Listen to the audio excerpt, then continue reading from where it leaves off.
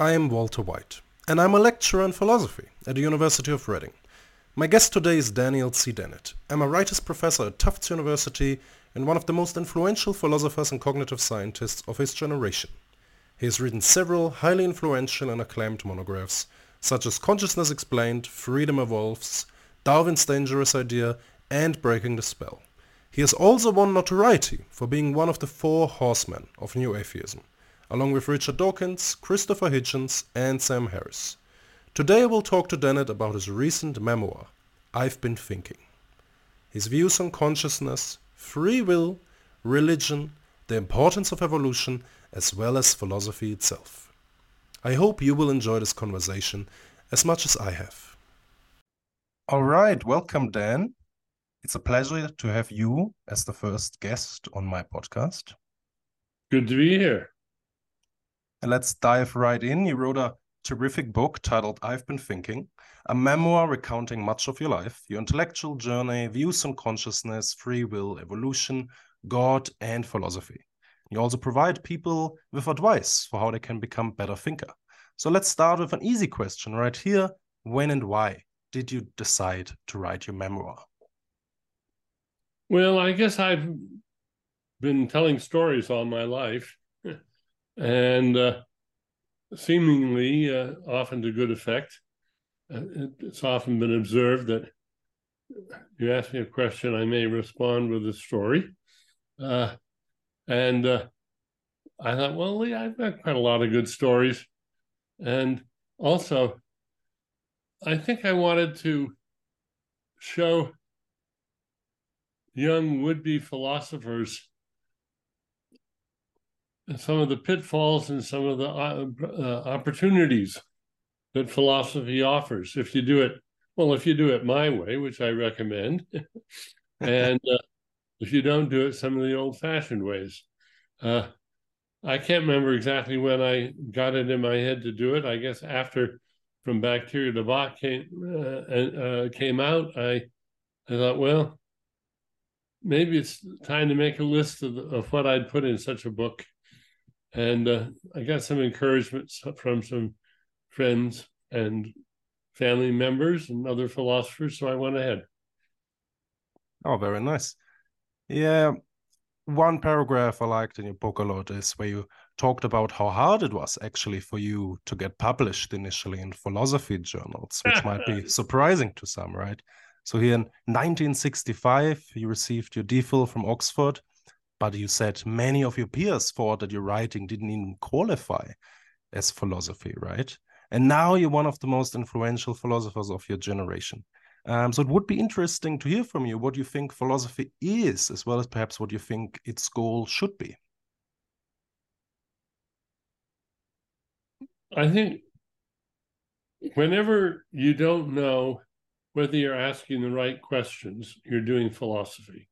And that's in any field. That is, if you've got a perfectly good question you know how to answer and you're doing physics or chemistry or biology or history, that's not philosophy. But if you suddenly wonder, am I wasting my time on this? Are there better questions to be asking? Then you're doing philosophy. And the thing about philosophy is there's no rules. There are no rules. Lots of philosophers want to introduce rules, and some of them are pretty good and pretty obvious, like don't contradict yourself and make sure that you represent the alternative views fairly and accurately. Don't waste your time shooting at the trivial mistakes around the borders. Go for the jugular. Go for the big idea. So I think philosophy it's not an exact science. It's not mathematics. It's not science. It's what two people, Itai and I've forgotten his name now, Lurcher, called night science. It's what you do in the bar after the lab is closed down, what you talk about, and the hypotheses and conjectures and hunches that you explore when the tape recorder is turned off. When I was spending a lot of time at the AI lab at MIT on the top floor of Tech Square in Cambridge, Mass, the top floor, there was a room called the Playroom. And it had bag chairs and some games to play. But that's where the serious thinking got done, was in the Playroom. And I thought, yeah, right. There should be a playroom in every field. And that's where the philosophy happens. It's and it should be a little bit too, like Las Vegas. What happens in Vegas stays in Vegas. People should be allowed to make outrageous mistakes without worrying about being teased and hounded and blamed and scolded and branded. Check it out. It works. That's what philosophy is. I think that's very nice. In the beginning of your book, you also introduce a game to make this point more clearly. Now, I myself have played chess in my youth. I went to tournaments, played in local leagues and so forth. And there you introduce what you call chess as a variation of chess where the king can move 2 squares into any direction rather than just one. Now, why did you invent this game? Well, I wanted an example of something that was difficult, intellectually challenging, and trivial. And a sort of an intellectual jungle gym on which you could exercise, but that wouldn't be of any great importance. So think of all the people you as a serious chess player know that many people, many brilliant people have devoted their lives to proving things about chess, exploring all the possibilities and proving things and then disproving other things. So those are the truths of chess. Well, I invented a game which I've never played, never want to play. I don't know if anybody's ever played it. I don't care. It's simply a variant on chess that, as far as I know, is not worth thinking about. But there are infinitely many truths of Schmiss. And it would be hard work to prove them. And people might even make names for themselves by proving truths of Schmiss. So what? What's it good for? For nothing. It was my way of illustrating one of my favorite obiter dicta of Donald Hebb, the great Canadian psychologist. If it isn't worth doing, it isn't worth doing well. I think that's a very nice way. And I think that's a motto that should be treated with care, because we sometimes don't know whether something's worth doing until we try it and get very good at it. Then we may discover it wasn't worth doing. Okay, well, we've learned something important. It's not worth doing. So I'm not calling on a relevance or importance czar or committee to rule which activities aren't worth doing. Take your chances, blurt it out, get out there. But just remember that a lot of things aren't worth doing well. And philosophy is a field in which, because of the insecurity of philosophers, if a professor or an esteemed colleague expresses admiration or respect or even interest in something you do, this can have a disproportionate effect on you, and you're pretty soon you're sucked into doing that because you've been praised and patted on the head and listened to for doing it. But you got to worry about that, because maybe you and your little coterie of nitpickers are wasting your time on an artifactual puzzle. That's just one of my warnings to young philosophers: is try not to get sucked into make work. There's a lot of make work in philosophy. Yeah, when I was perhaps 12 and playing chess, I remember how we often would change the rules of the game. It was quite interesting, at least. We would explore those games, change the rules again. But I think ultimately we decided that none of those alternatives were really that interesting, perhaps, compared to the main game. Did you ever play Ultima? I don't think so, no. That I can't remember all the rules, but I remember they changed the powers of the pieces. Like there was the dread immobilizer. The dread immobilizer, if it got next to an opponent's piece, it immobilized it. It couldn't move. And there was the withdrawer that captured by moving next to a piece and on the very next move moving away, and that captured the piece. They had a number of different rules like that. It was mildly fun. Very hard to cleanse your mind of the traditional roles, of course. So it was a sort of bizarre exercise of imagination. Well, it was semi-fun for a few days. Yeah. No, I guess some variations of chess are played more or less competitively. It's like tandem chess, where you have a team partner, and whatever piece your team partner takes from the opponent, you can place it onto your board as to your own piece. I like that a lot. Bobby Fischer's variants of chess, of course, might be seen as a good variant, perhaps, of chess, where the initial positions of all the figures behind the pawns are more or less randomized, because I thought that was a very interesting idea. Yeah, because it sort of turned the game into much less a game of learning lots of road openings, and you have to rely more on general chess principles than on book learning. Yeah, that's right. Bobby Fischer hated it when he had opponents that would just study the moves until perhaps 30 turns later, whereas he was more of an instinctual player, perhaps. Yeah. Well, but perhaps it's interesting then to ask, given how philosophy has changed. I mean, in your book, you describe how in Oxford at this time, ordinary language philosophy was really the non plus ultra.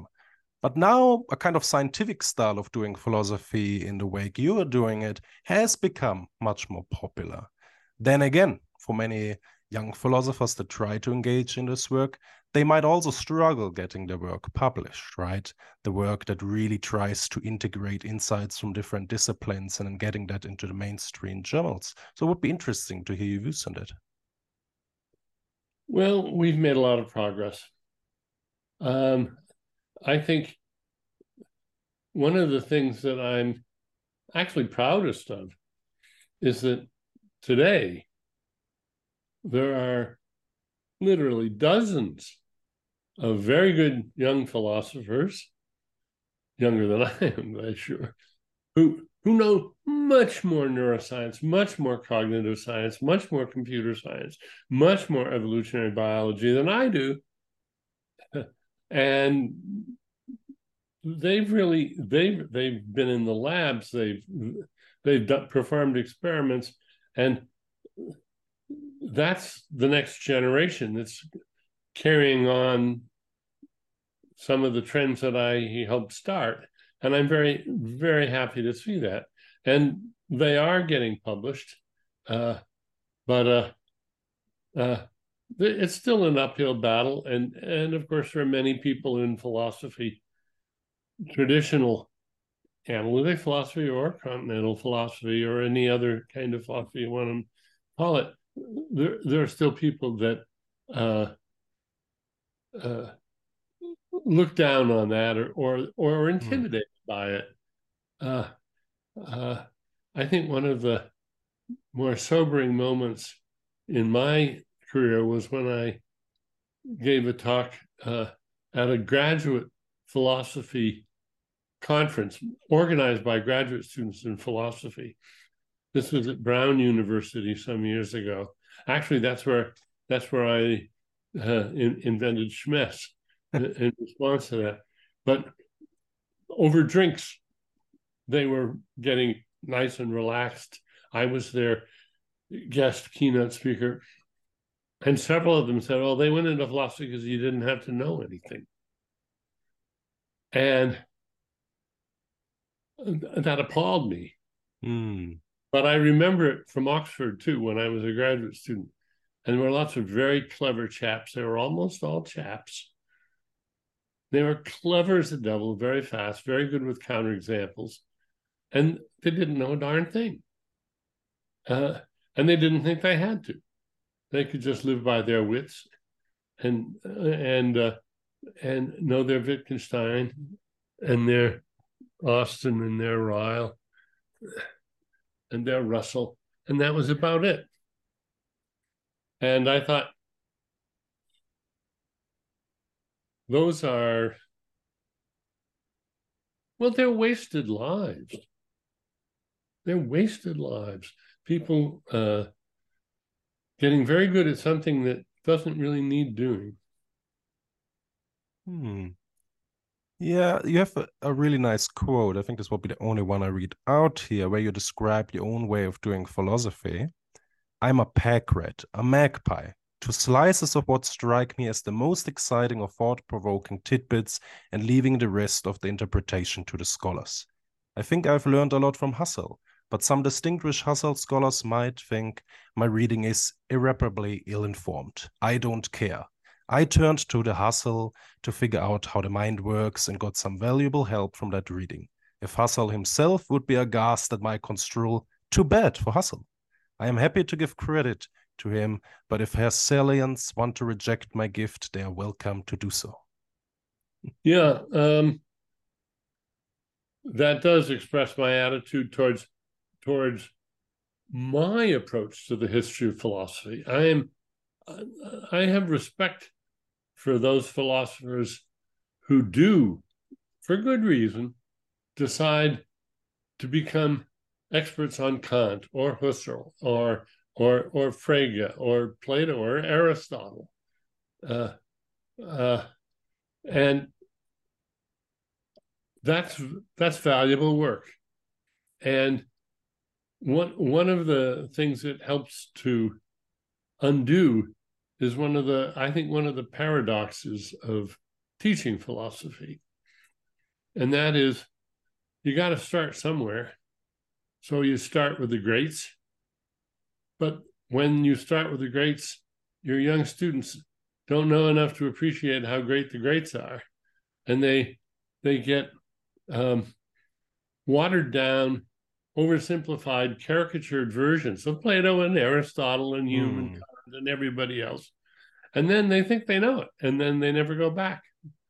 And so time and again in my later years, I've gone back to a classic text and discovered, to my embarrassment, how little I appreciated of the real depths of that philosopher.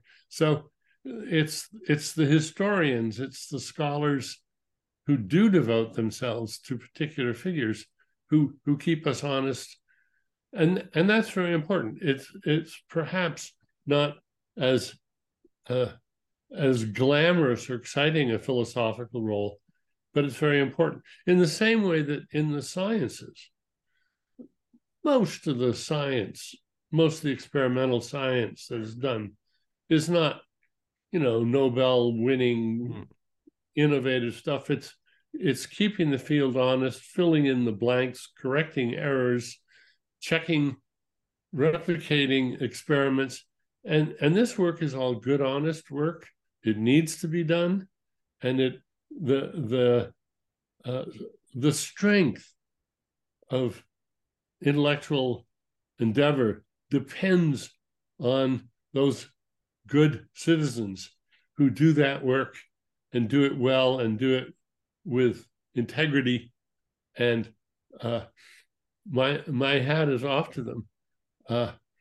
And I sometimes blush when I think that I've been sort of parasitic on their efforts, because I go in with my smorgasbord approach and take a little of this and a little of that and a little of that and come up with something that strikes me as a new wrinkle, which is, that's what I do best. But I'm fully appreciative of the efforts of the scholars who really dig down into the time and the era and the context and the minutia in the works of others. Yeah, I guess one thinker that might have influenced you, at least outside of philosophy, more than anyone else has been Darwin, right? Yes. So I'm wondering, when did you first read The Origin of Species, and did it already dawn on you back then that this would change all your thinking about philosophy? I didn't read Origin of Species until, let's see, I don't think I had actually read The Origin of Species when I read Dawkins' The Selfish Gene. I think it was after that I went back and did a proper read of Interesting. Darwin. Yeah. And there are still, some of Darwin's great books that I've only skimmed. But I realized years before that evolution was the key. That was one of the main themes in my dissertation in Oxford. But how little I knew of evolutionary biology is embarrassing. But I got the main idea. Which is all learning is redesign based on the design you have already. It's a ratchet, and it's all a matter of trial and error. It's all a matter of generate and test. And generate and test has been the algorithm of innovation for billions of years. And all we've done over the millennia, but not millions of years of science and human inquiry, is build better, faster ways of doing generate and test using our thinking tools. The thinking tools that we invented using generate and test, well, often without realizing we were doing it. So the blind, purposeless generate and test of natural selection gradually turns into the deliberate, reflective, intentional generate and test of most of the methods in the sciences. And now we're even learning how to reharness natural selection itself, blind natural selection, to do further design enhancement and improvement in things like LLMs and artificial life and genetic algorithms. So we're coming back full circle, and we're letting evolution do a lot of the heavy lifting for us in science these days. Yeah, one question I wrote down was related to, obviously you've been one of the pioneers in philosophy and trying to understand AI and accompany its development. But then we had philosophers like Hubert Dreyfus, who argued, oh, we could never have an AI that even beats competent chess players, right? And I think that was actually a commonly held view, not only among him, but many other philosophers. Bert Dreyfus was a very good philosopher. And Bert and I got along very well. we had some, over the years, we had disagreements, including on, national news television. But I always appreciated that, although I thought he was wrong, I thought he was making a sort of classic philosophical mistake. He was inflating his claims. If he'd just been a little bit more modest, if he had said that AI is much harder than you think, he'd have been right. And he'd been right for the reasons he gave. But he said it's just flat impossible, and that's wrong. Mm. And philosophers have a fatal attraction for absolutes. Something is flat impossible, inconceivable, just not possible.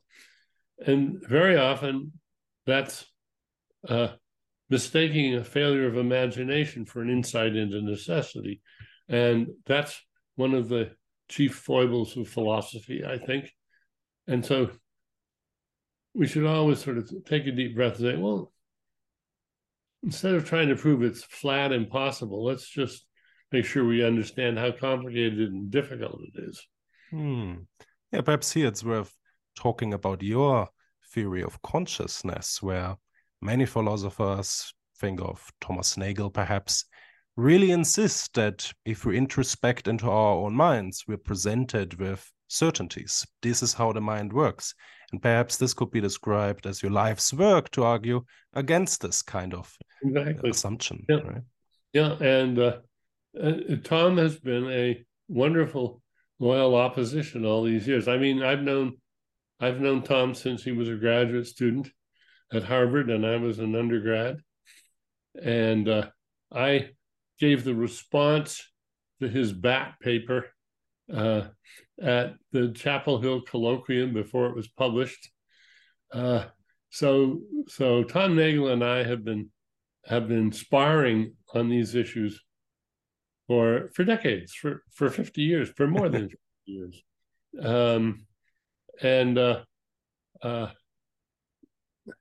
I think he's a wonderful philosopher, wonderfully usefully wrong. But thank goodness for his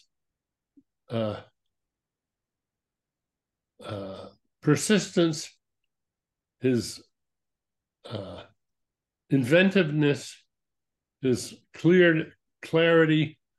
I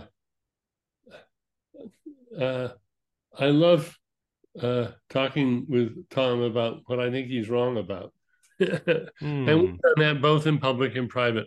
I was very upset with his being taken in by a creationist book a number of years ago. And privately, I scolded him. I said, Tom, this is a big mistake. You should not. You've had the wool pulled over your eyes. Right. He did become somewhat of a hero of the creationist crowd at this time. Yeah, and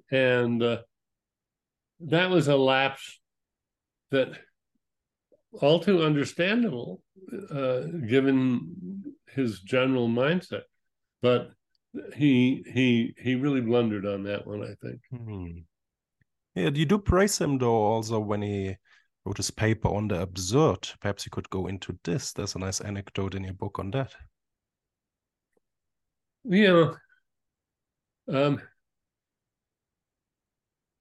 One year at the APA meeting, the Eastern Division meeting, Tom gave a talk. You can read it. It's published. It's on the absurd. And he had asked his advisor at Harvard to be the respondent. And that was a legendary philosopher who published almost nothing, named Rogers Albritton. And I was there. The room was packed. I remember the session. Everybody showed up, and Tom gave his talk, which is a downer. It's a rather bleak paper. And then Rogers, who was also my advisor, so Rogers Albritton had been my undergraduate advisor and had been Tom's graduate advisor. And Rogers gave a talk which was as wise and humane and understanding as I think any talk I've ever heard. And we all sat there, I think, just rapt, listening to it. And it starts with Roger said, he has a little example. He says, you're sitting at home, you're reading a book, listening to a record, and a phone rings, and it's an acquaintance, a sort of friend who has a problem. And is, thinking of suicide, and you stop what you're doing, and you deal with them. You try, and then you ask yourself, well, why do I do that? Why do I bother? Why is this important? And that was the springboard on which he launched his paper. And a few years later, I had a very, very smart, wonderful undergraduate student who came to me and said, in a challenging way, Professor Dennett, I'm thinking of killing myself, and I want you to tell me why I shouldn't. And since she was so smart, I took this very seriously. And I had an idea. I said, well, you got to make me one promise, and then we'll talk as much as you want. You have to read Tom Nagel's piece, The Absurd, and then you have to read Rogers Albritton's response to that, which he'd read, the way we read our papers in those days. And she promised. So Rogers had moved from Harvard to UCLA, and I called him up out of the blue and said, Rogers, this is Dan Dennett, and I've got this student who thinks she should kill herself, and I want you to send me right away a copy of your response to Nagel. And he said, oh my God, Dan, on my drive west, my car was stolen, and I got my car back, but the one copy of that paper was in the papers, and that's gone. It's lost. I don't have any copy.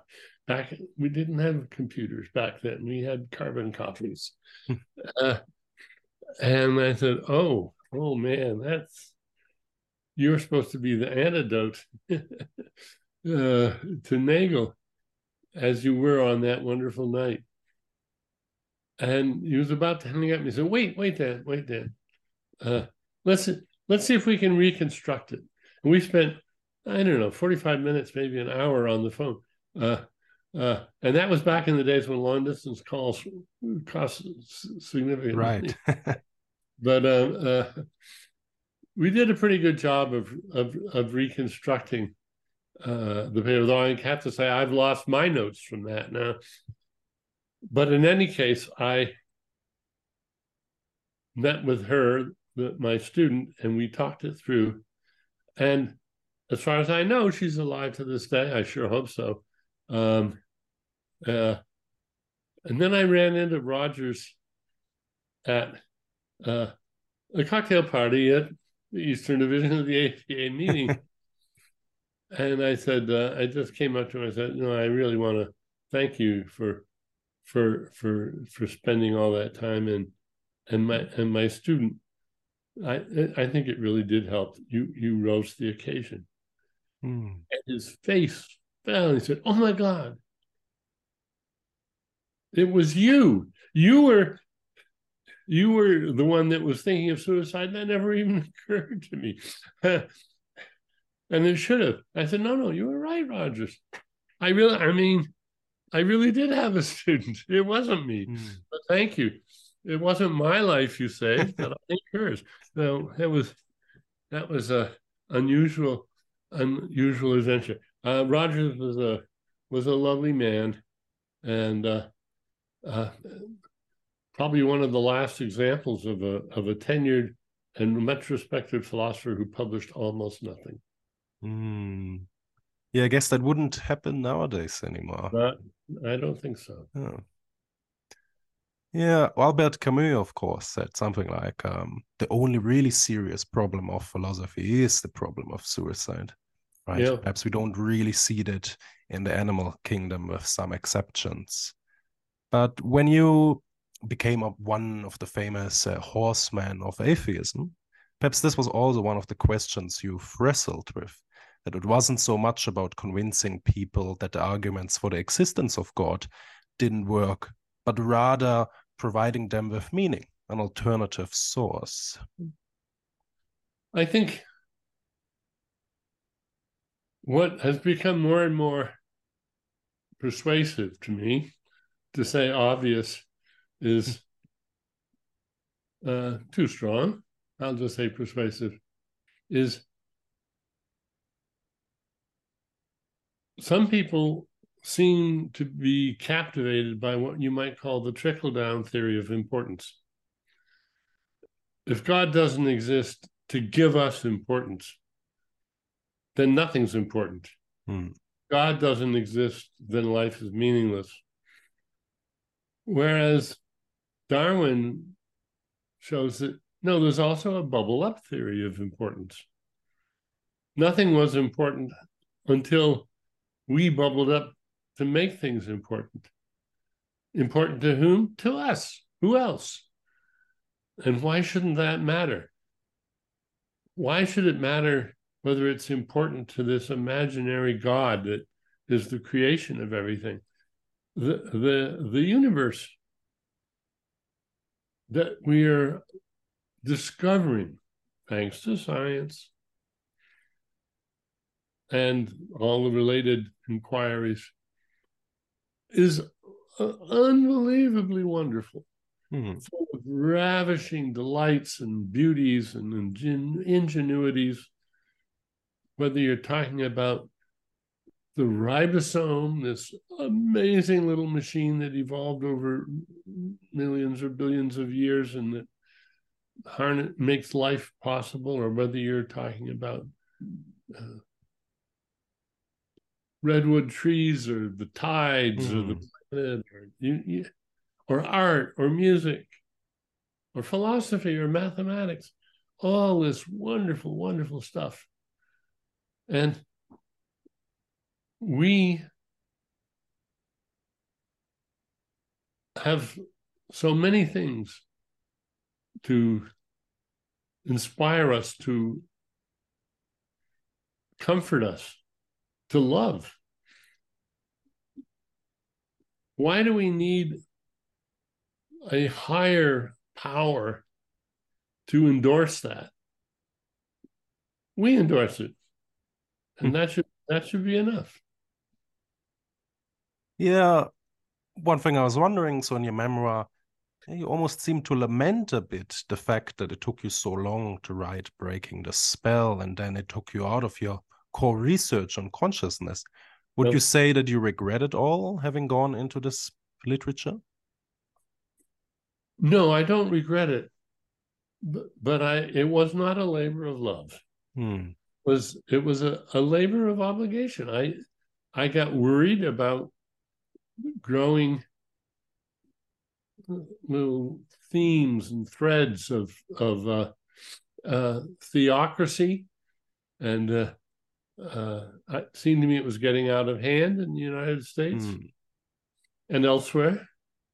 I was worried about the rise of religious extremism, and thought that we, who I think know better, we're being too diplomatic and keeping our lips buttoned and just holding on. And I thought it was important to articulate the vision that I had and to show people that this was wonderful. And I didn't want to write a book disproving God's existence. That's been done 100 different Many ways. times, yeah. Ways. But I did want to write a book showing why religion exists. Why does it exist? That's a very good question. And especially if you don't assume, well, it exists because God made us believe in it. No, set that answer aside. We want to see if there's a neutral answer to why religions exist. And after all, everybody's, I think, an atheist about Zeus and Poseidon and Mars and Ares and Thor. We're all atheists about those gods. Zoroaster. Uh, uh, don't exempt any of the imaginary playmates of religion. But now we want to know, why does it have such a hold on us? How did this is not just an interesting question. It's complicated and it's important. If we screw up, if we don't understand why religion has the tremendous emotional hold on many people that it does, we'll make big mistakes. Making them right now.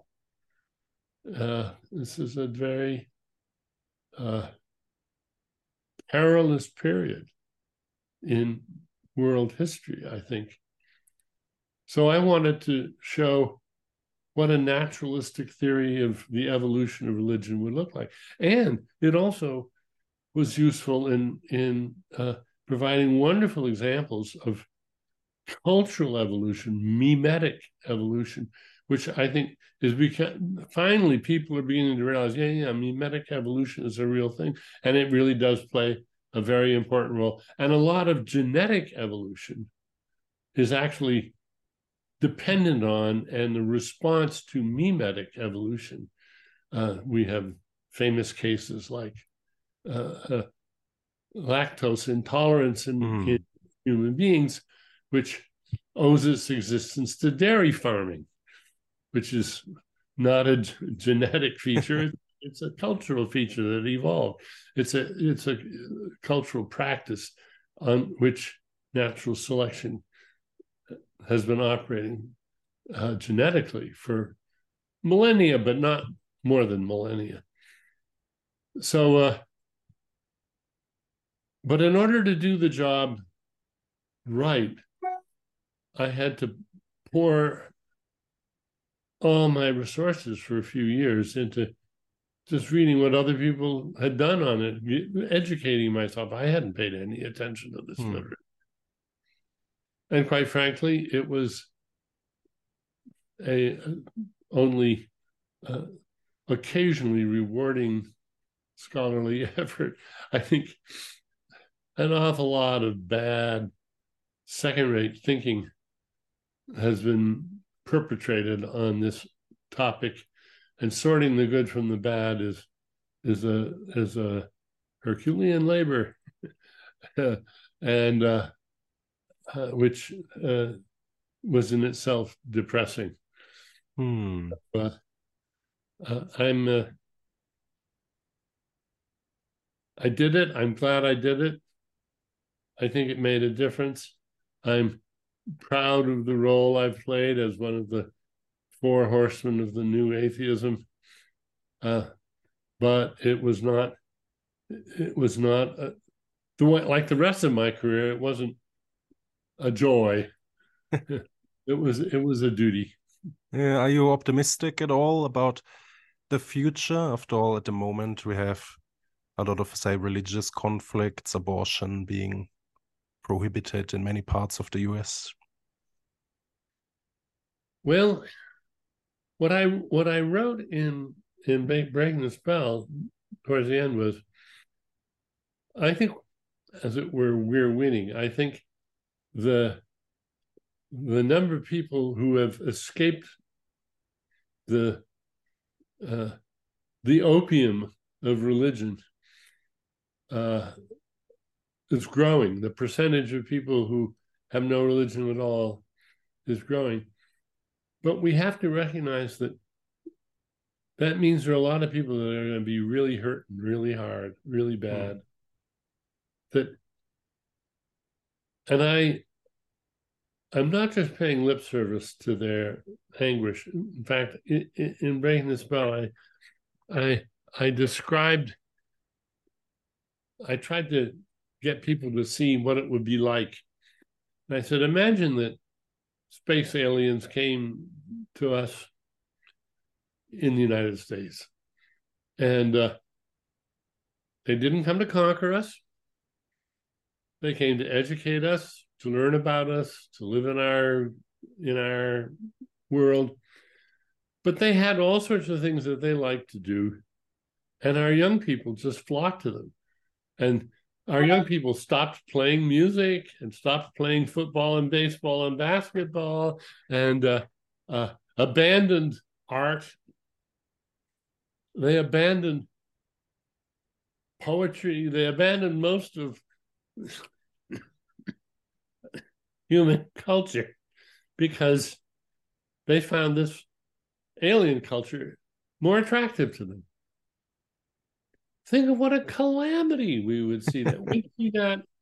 It would break our hearts to see this. We wouldn't want to see those traditions, those hallowed traditions. There's no religion there, just hallowed traditions. We wouldn't want to see all of those pastimes and rituals and thrills and joys and the art museums and the concerts. We wouldn't want to see all that just evaporate. Well, that's how people feel, for instance, in the Islamic world when they see lots of their traditions just evaporating in front of their eyes. They see their children. And I have to say, they're just going to have to live through that pain because we're not going to countenance that they treat their young women, their girls, as second-class citizens, even though that's their tradition. We are going to do what we can gently to encourage the wilder strains of religious belief and practice to reform themselves. It's a hard job. We should do it with all the honesty and diplomacy that we can muster. We shouldn't lie to them, but there's a sort of false tolerance that I think is deeply dangerous. We don't honor all religious traditions. There's some things, human sacrifice. No. They may have thought it was noble and wonderful back in the days of the Incas. No. Thank goodness it's gone. Slavery's gone. We're almost gone. Other practices are waning. Homophobia is waning.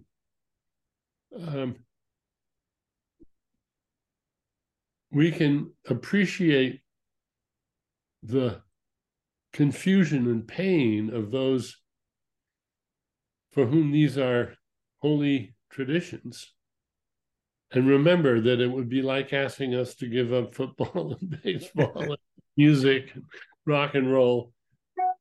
An example I use in the book, I say, I don't want to live in a world without music.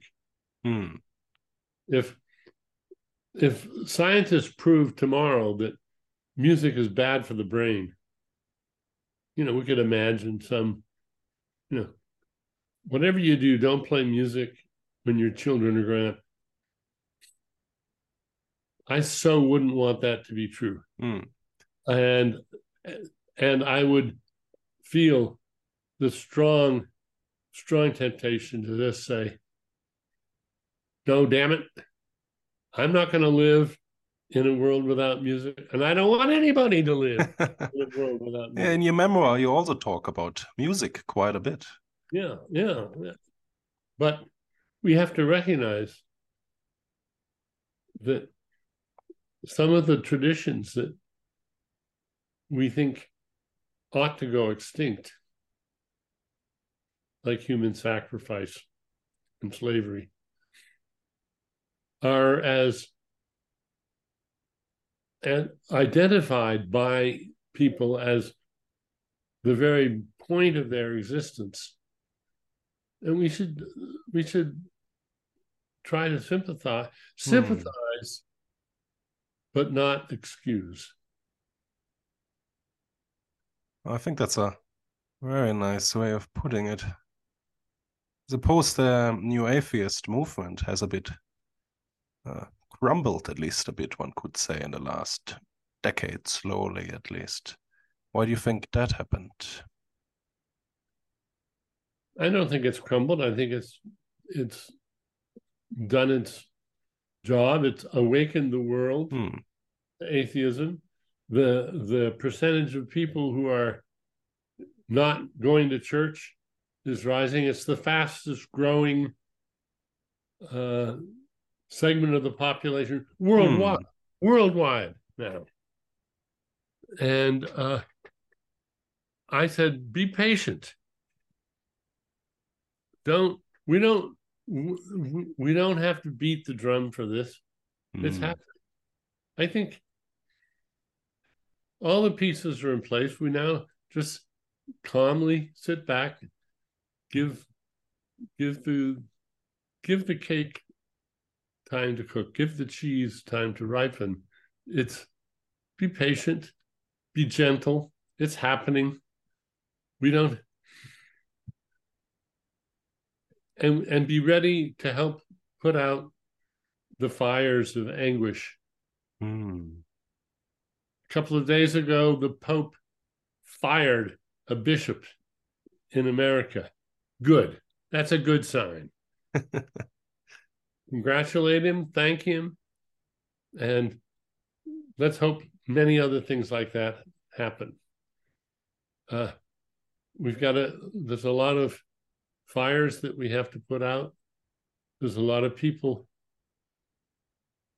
who need consoling. There's a lot of people who should be allowed to be comforted by their delusions until they die, basically harmlessly. So I'm all for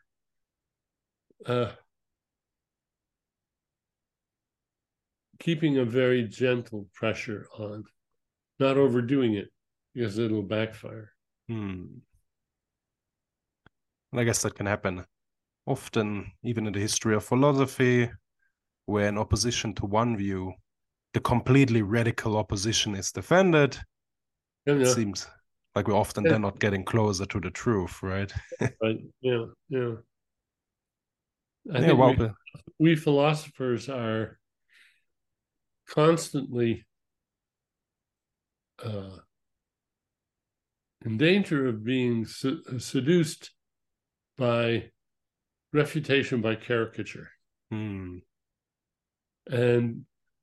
after all, reductio ad absurdum is one of our chief tools. And that means that there's a motive for being less than completely sympathetic in formulating the views of those we think are wrong. And we have to take steps, very deliberate, positive steps, not to caricature the opposition. Yeah, perhaps one example we could discuss is your defense of a compatibilist view of free will, right? Yeah. For many members of the public, it would seem, well, if determinism is true, free will couldn't possibly exist, right? And you've been very vehement in your criticism, say, of Libet's experiments that were meant to prove that free will doesn't exist. Yeah. Well, perhaps you could go into more detail here. Yeah. I'm happy to say that one of the scientists who's been involved in that research, Patrick Haggard, is now writing a sort of history of the Libet experiment and their effects and why they are so controversial. So I've just recently sort of reviewed my own participation in that. I'm afraid I had something to do with the sort of bringing to the attention a lot of people Libet's work. Because, I encountered it first in the lamentable book by Karl Popper and Sir John Eccles, The Self and Its Brain. I think perhaps the single worst book on consciousness and free will that's ever been written by two very distinguished people. But that's, golly, that's a wretched book. And I, having just said I don't want to caricature the opposition, I mean, that book is it's just inexcusably bad. But that's where Eccles trots out Libet as the proof of dualism.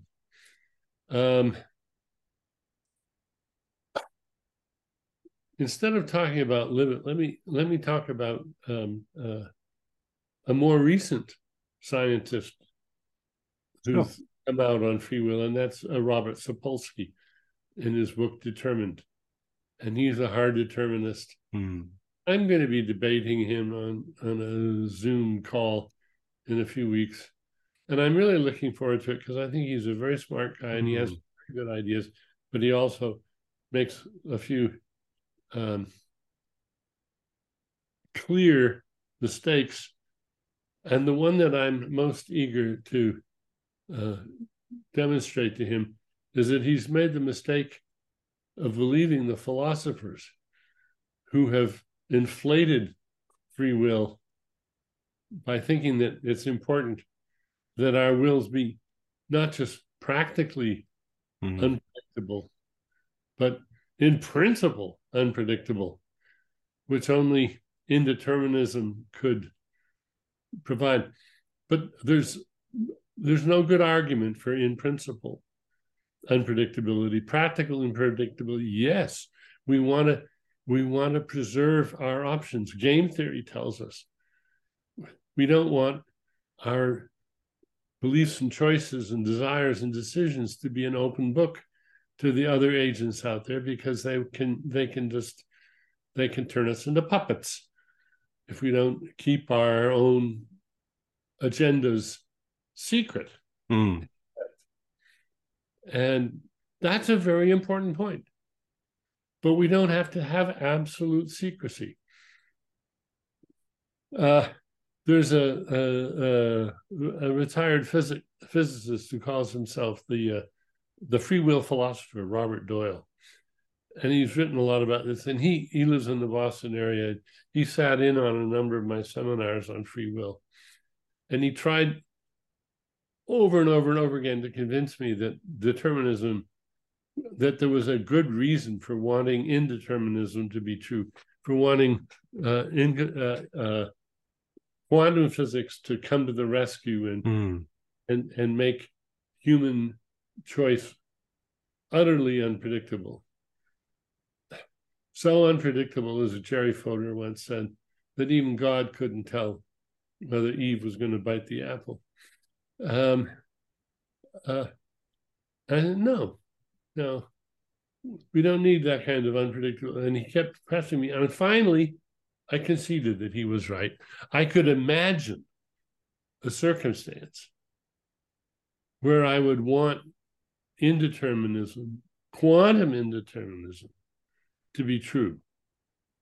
And that was if I was playing rock, paper, and scissors with God for high stakes. Then I would want indeterminism to be true so that God couldn't read my mind and win in rock, paper, scissors. But of course, that's not a predicament I expect anybody ever to be in. So, and that's the only reason I could ever come up with for why we might want perfect unpredictability. So I think Sapolsky's just been taken in by the idea that if determinism is true, then we don't have the right kind of freedom. Well, we have a kind of freedom. Hmm. We have the kind of freedom that comes with autonomy, with being controllers of ourselves. We're not responsible for the good fortune of having evolved to be self-controllers, but we have. And now that we are self-controllers, we're responsible for keeping it that way. It's you, in some regards, you're just lucky that you're a self-controller. But once you're a self-controller, you have a moral responsibility to protect your self-control from all the would-be puppeteers. Hmm. That's the heart of free will. That's what, and if we look at the law, that's what we find. Yeah, I Sign think a before. contract, and the notary public says, "You sign this of your own free will." That's what the notary public is asking. Are you somebody's puppet, or are you acting with autonomy? And you can answer, yes, I'm acting with autonomy. Hmm. Yeah, before I read your work on free will, I would have considered myself an incompatibilist. But reading your work, it sort of seems like, why should we take the philosopher's notion of free will that is absolute, can't come in gradations as whatever we should be interested in, right? If that's the case, how can we even distinguish gradations between someone who's drunk, someone who is in a clear state of mind, a child, an animal? It seems like we need an account of free will that can have these gradations, and whatever that account is, that would be something that's very much in line with evolutionary reasoning. If you look at the skeptics about free will, Sam Harris is a good example. They're always talking about people with brain damage or people who've had terrible upbringing, people who are not fully in control. Right. They are not responsible. They don't have free will. But that doesn't mean that other people don't have free will, because Tom Wolfe once said the word coming out from neuroscience is, don't blame me, I'm wired wrong. Well, what would it be to be wired right? And most of us are wired right enough. Yeah. Right enough, not perfect, but right enough to hold ourselves responsible. I guess one move Be one held could make. responsible by others. I guess one move one could make is say, all right, let's leave this term free will to those who are interested in it, but we can talk about control. Some people are more in control than others. But of course, that raises the question why we should give up that term to the absolutists, say. Well, yeah, in fact, I've toyed with that. I mean, I've run into the claim that probably most eloquently articulated by Sam Harris that I'm just changing the subject, but I don't think I am. I think it's philosophers who change the subject. I think it's the philosophers who inflated free will, who said it's got to be absolute or it's nothing at all. Well, where else do we allow this? David Sanford had this lovely argument why there aren't any mammals. Every mammal has a mammal for a mother, right? Well, that means there's an infinity of mammals or there's none. Must be that there aren't any, because there aren't any infinity. Yes. So obviously, mammalhood is something with fuzzy edges, something that grows gradually. And there's no principled way of drawing a hard-edged, bright line between the mammals and the non-mammals. We don't need to go looking for the prime mammal, the first mammal that didn't have a mammal for a mother. Forget it. That's schmess. But then, if that's true, then don't look for a prime mammal in the area of free will too. The original choice from which all your later choices devolve. Now, the philosophers have looked at that carefully. from Sartre to Kane to others. And they all end up positing sort of a prime mammal. You don't need a prime mammal. We need to recognize that freedom evolves, as I have said. Yeah, in a way, it's very nice that you almost get the same sort of underlying structures in the debate of consciousness, where maybe you could see the debate about consciousness as really the debate with the most opposition that this concept could come in degrees, where the philosophers can't even conceive of the possibility, right? And Absolutely. in my dissertation, I really tried to develop this idea further. If we want to understand animal consciousness, we have to think about what you've called hemi, demi, semi minds, right? Only then can we really understand this gradual evolution of some creatures being more mind-like. Yeah, I think, excuse me, I'm going to close the door because somebody's using the vacuum cleaner. And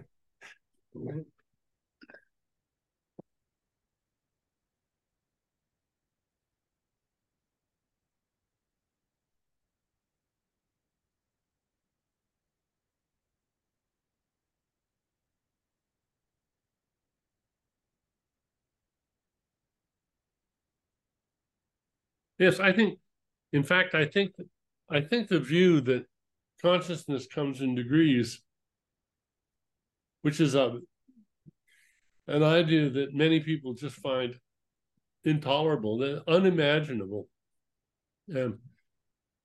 It's become suddenly it's become much more important because we have the question of whether large language models, whether Chat GPT and the like could be conscious or a little bit conscious or something. And you have people like David Chalmers arguing, well, maybe a little bit conscious, or in the future they might be. And I think that's politically and socially dangerous distraction. Who cares where the line is drawn?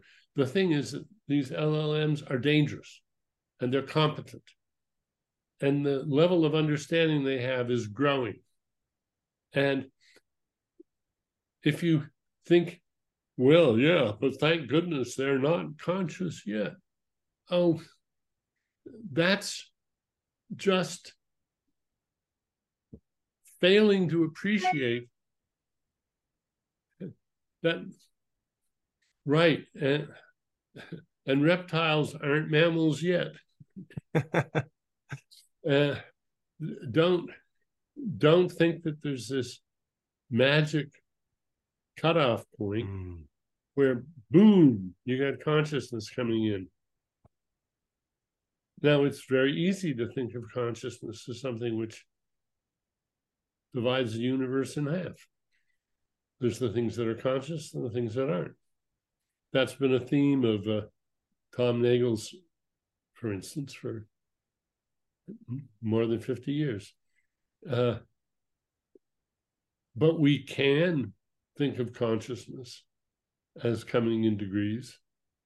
In the important concepts of consciousness, the things that make consciousness so, it is important, but it comes in degrees, even in human beings.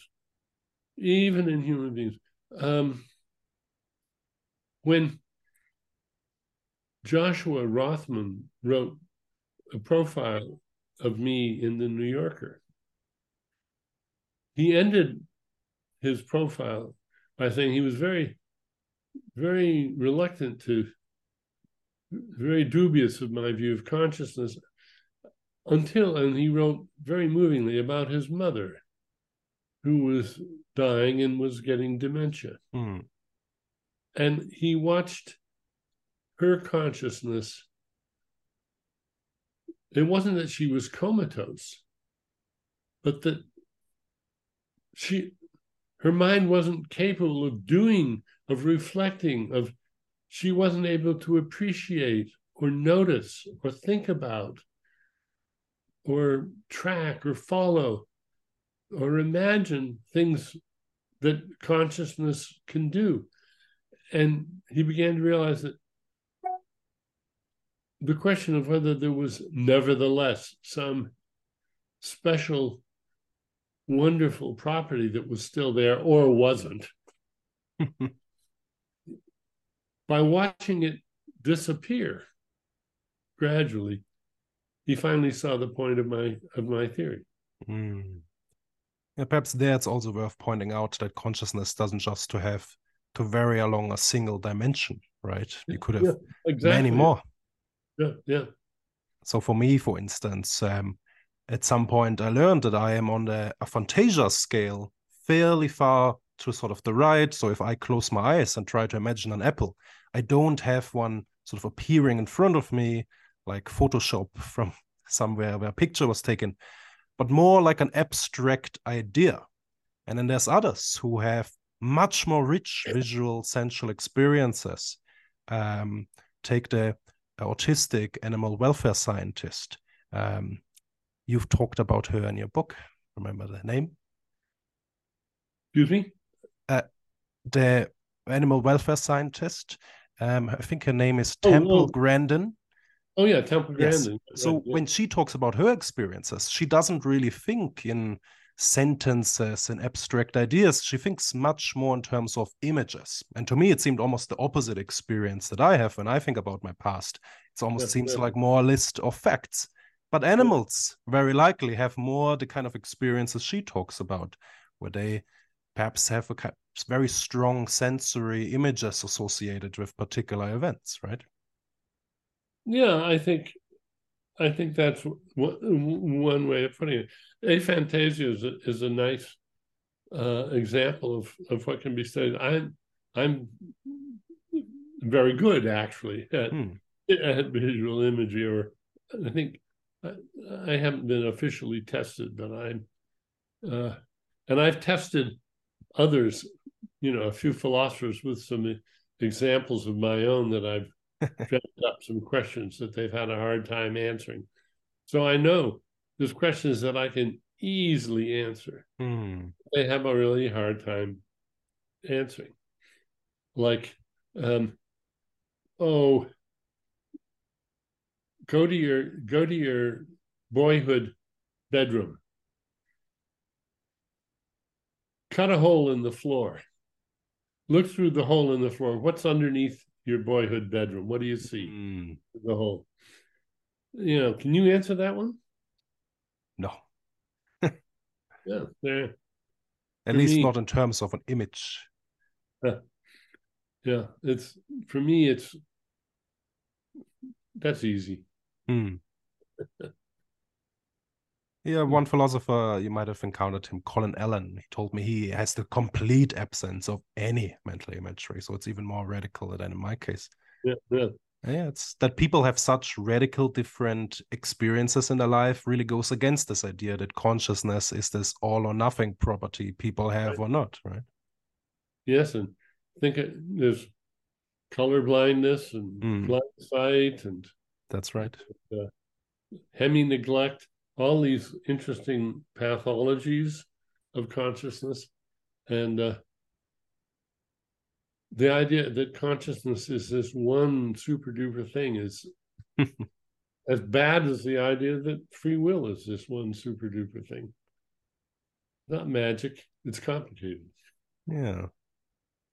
Is in my book, for instance, on animal consciousness, I talk about reptiles and fishes as having these extremely complex brain halves that aren't very much integrated compared to, say, humans or birds, where we sometimes have talked about as potential candidates for two streams of experience. But it's very much possible that they could have, right? Two selves in a way, almost. Oh, yeah.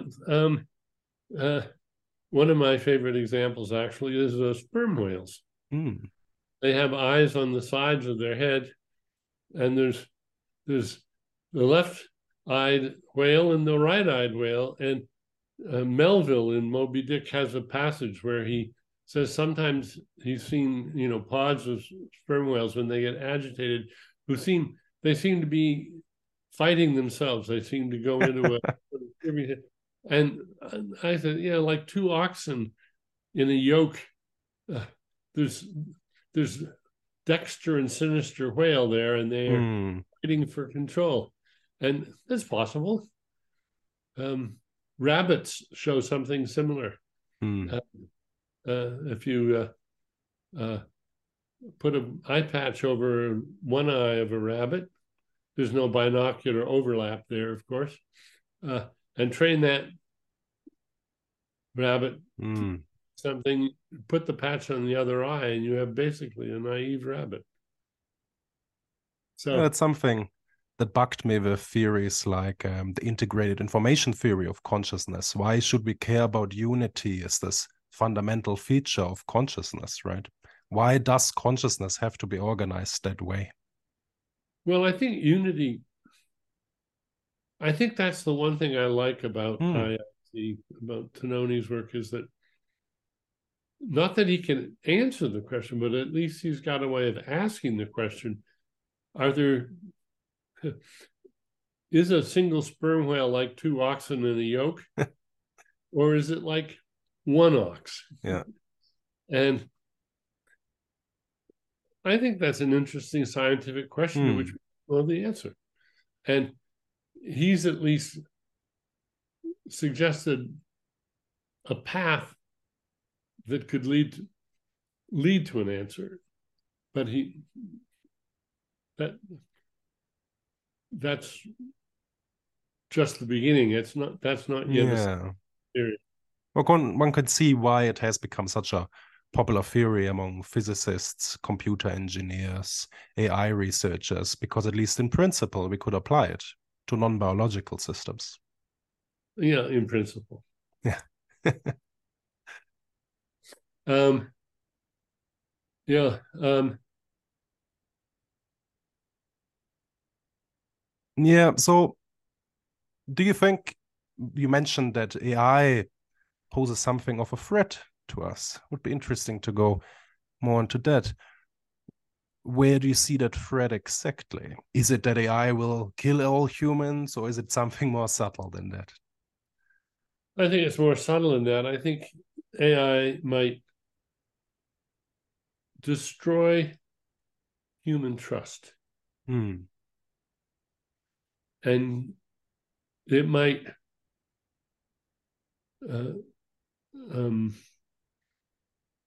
Eric Horowitz, the chief scientist at Microsoft, had a talk where he used the phrase "a post-epistemic world," and that chilled me to the bone.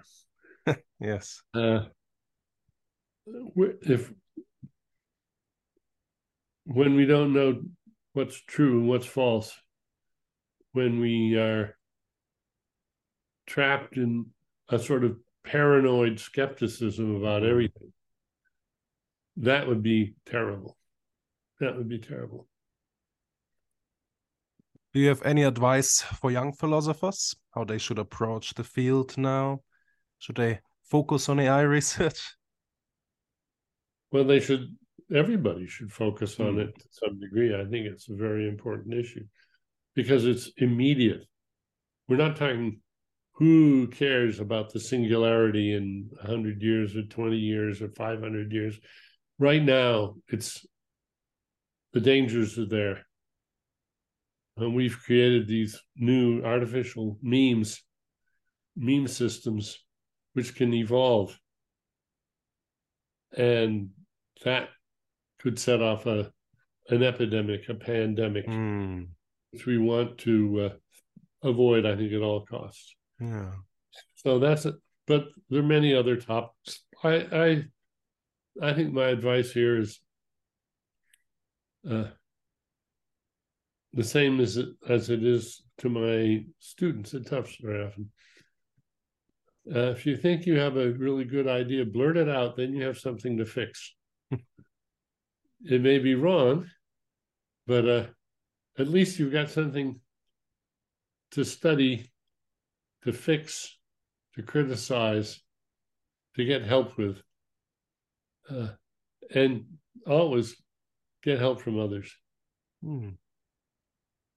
Yeah, I guess this moves us to our last question. You mentioned in your book often that you really enjoyed teaching. Perhaps more so than other philosophers, even for, say, first-year courses.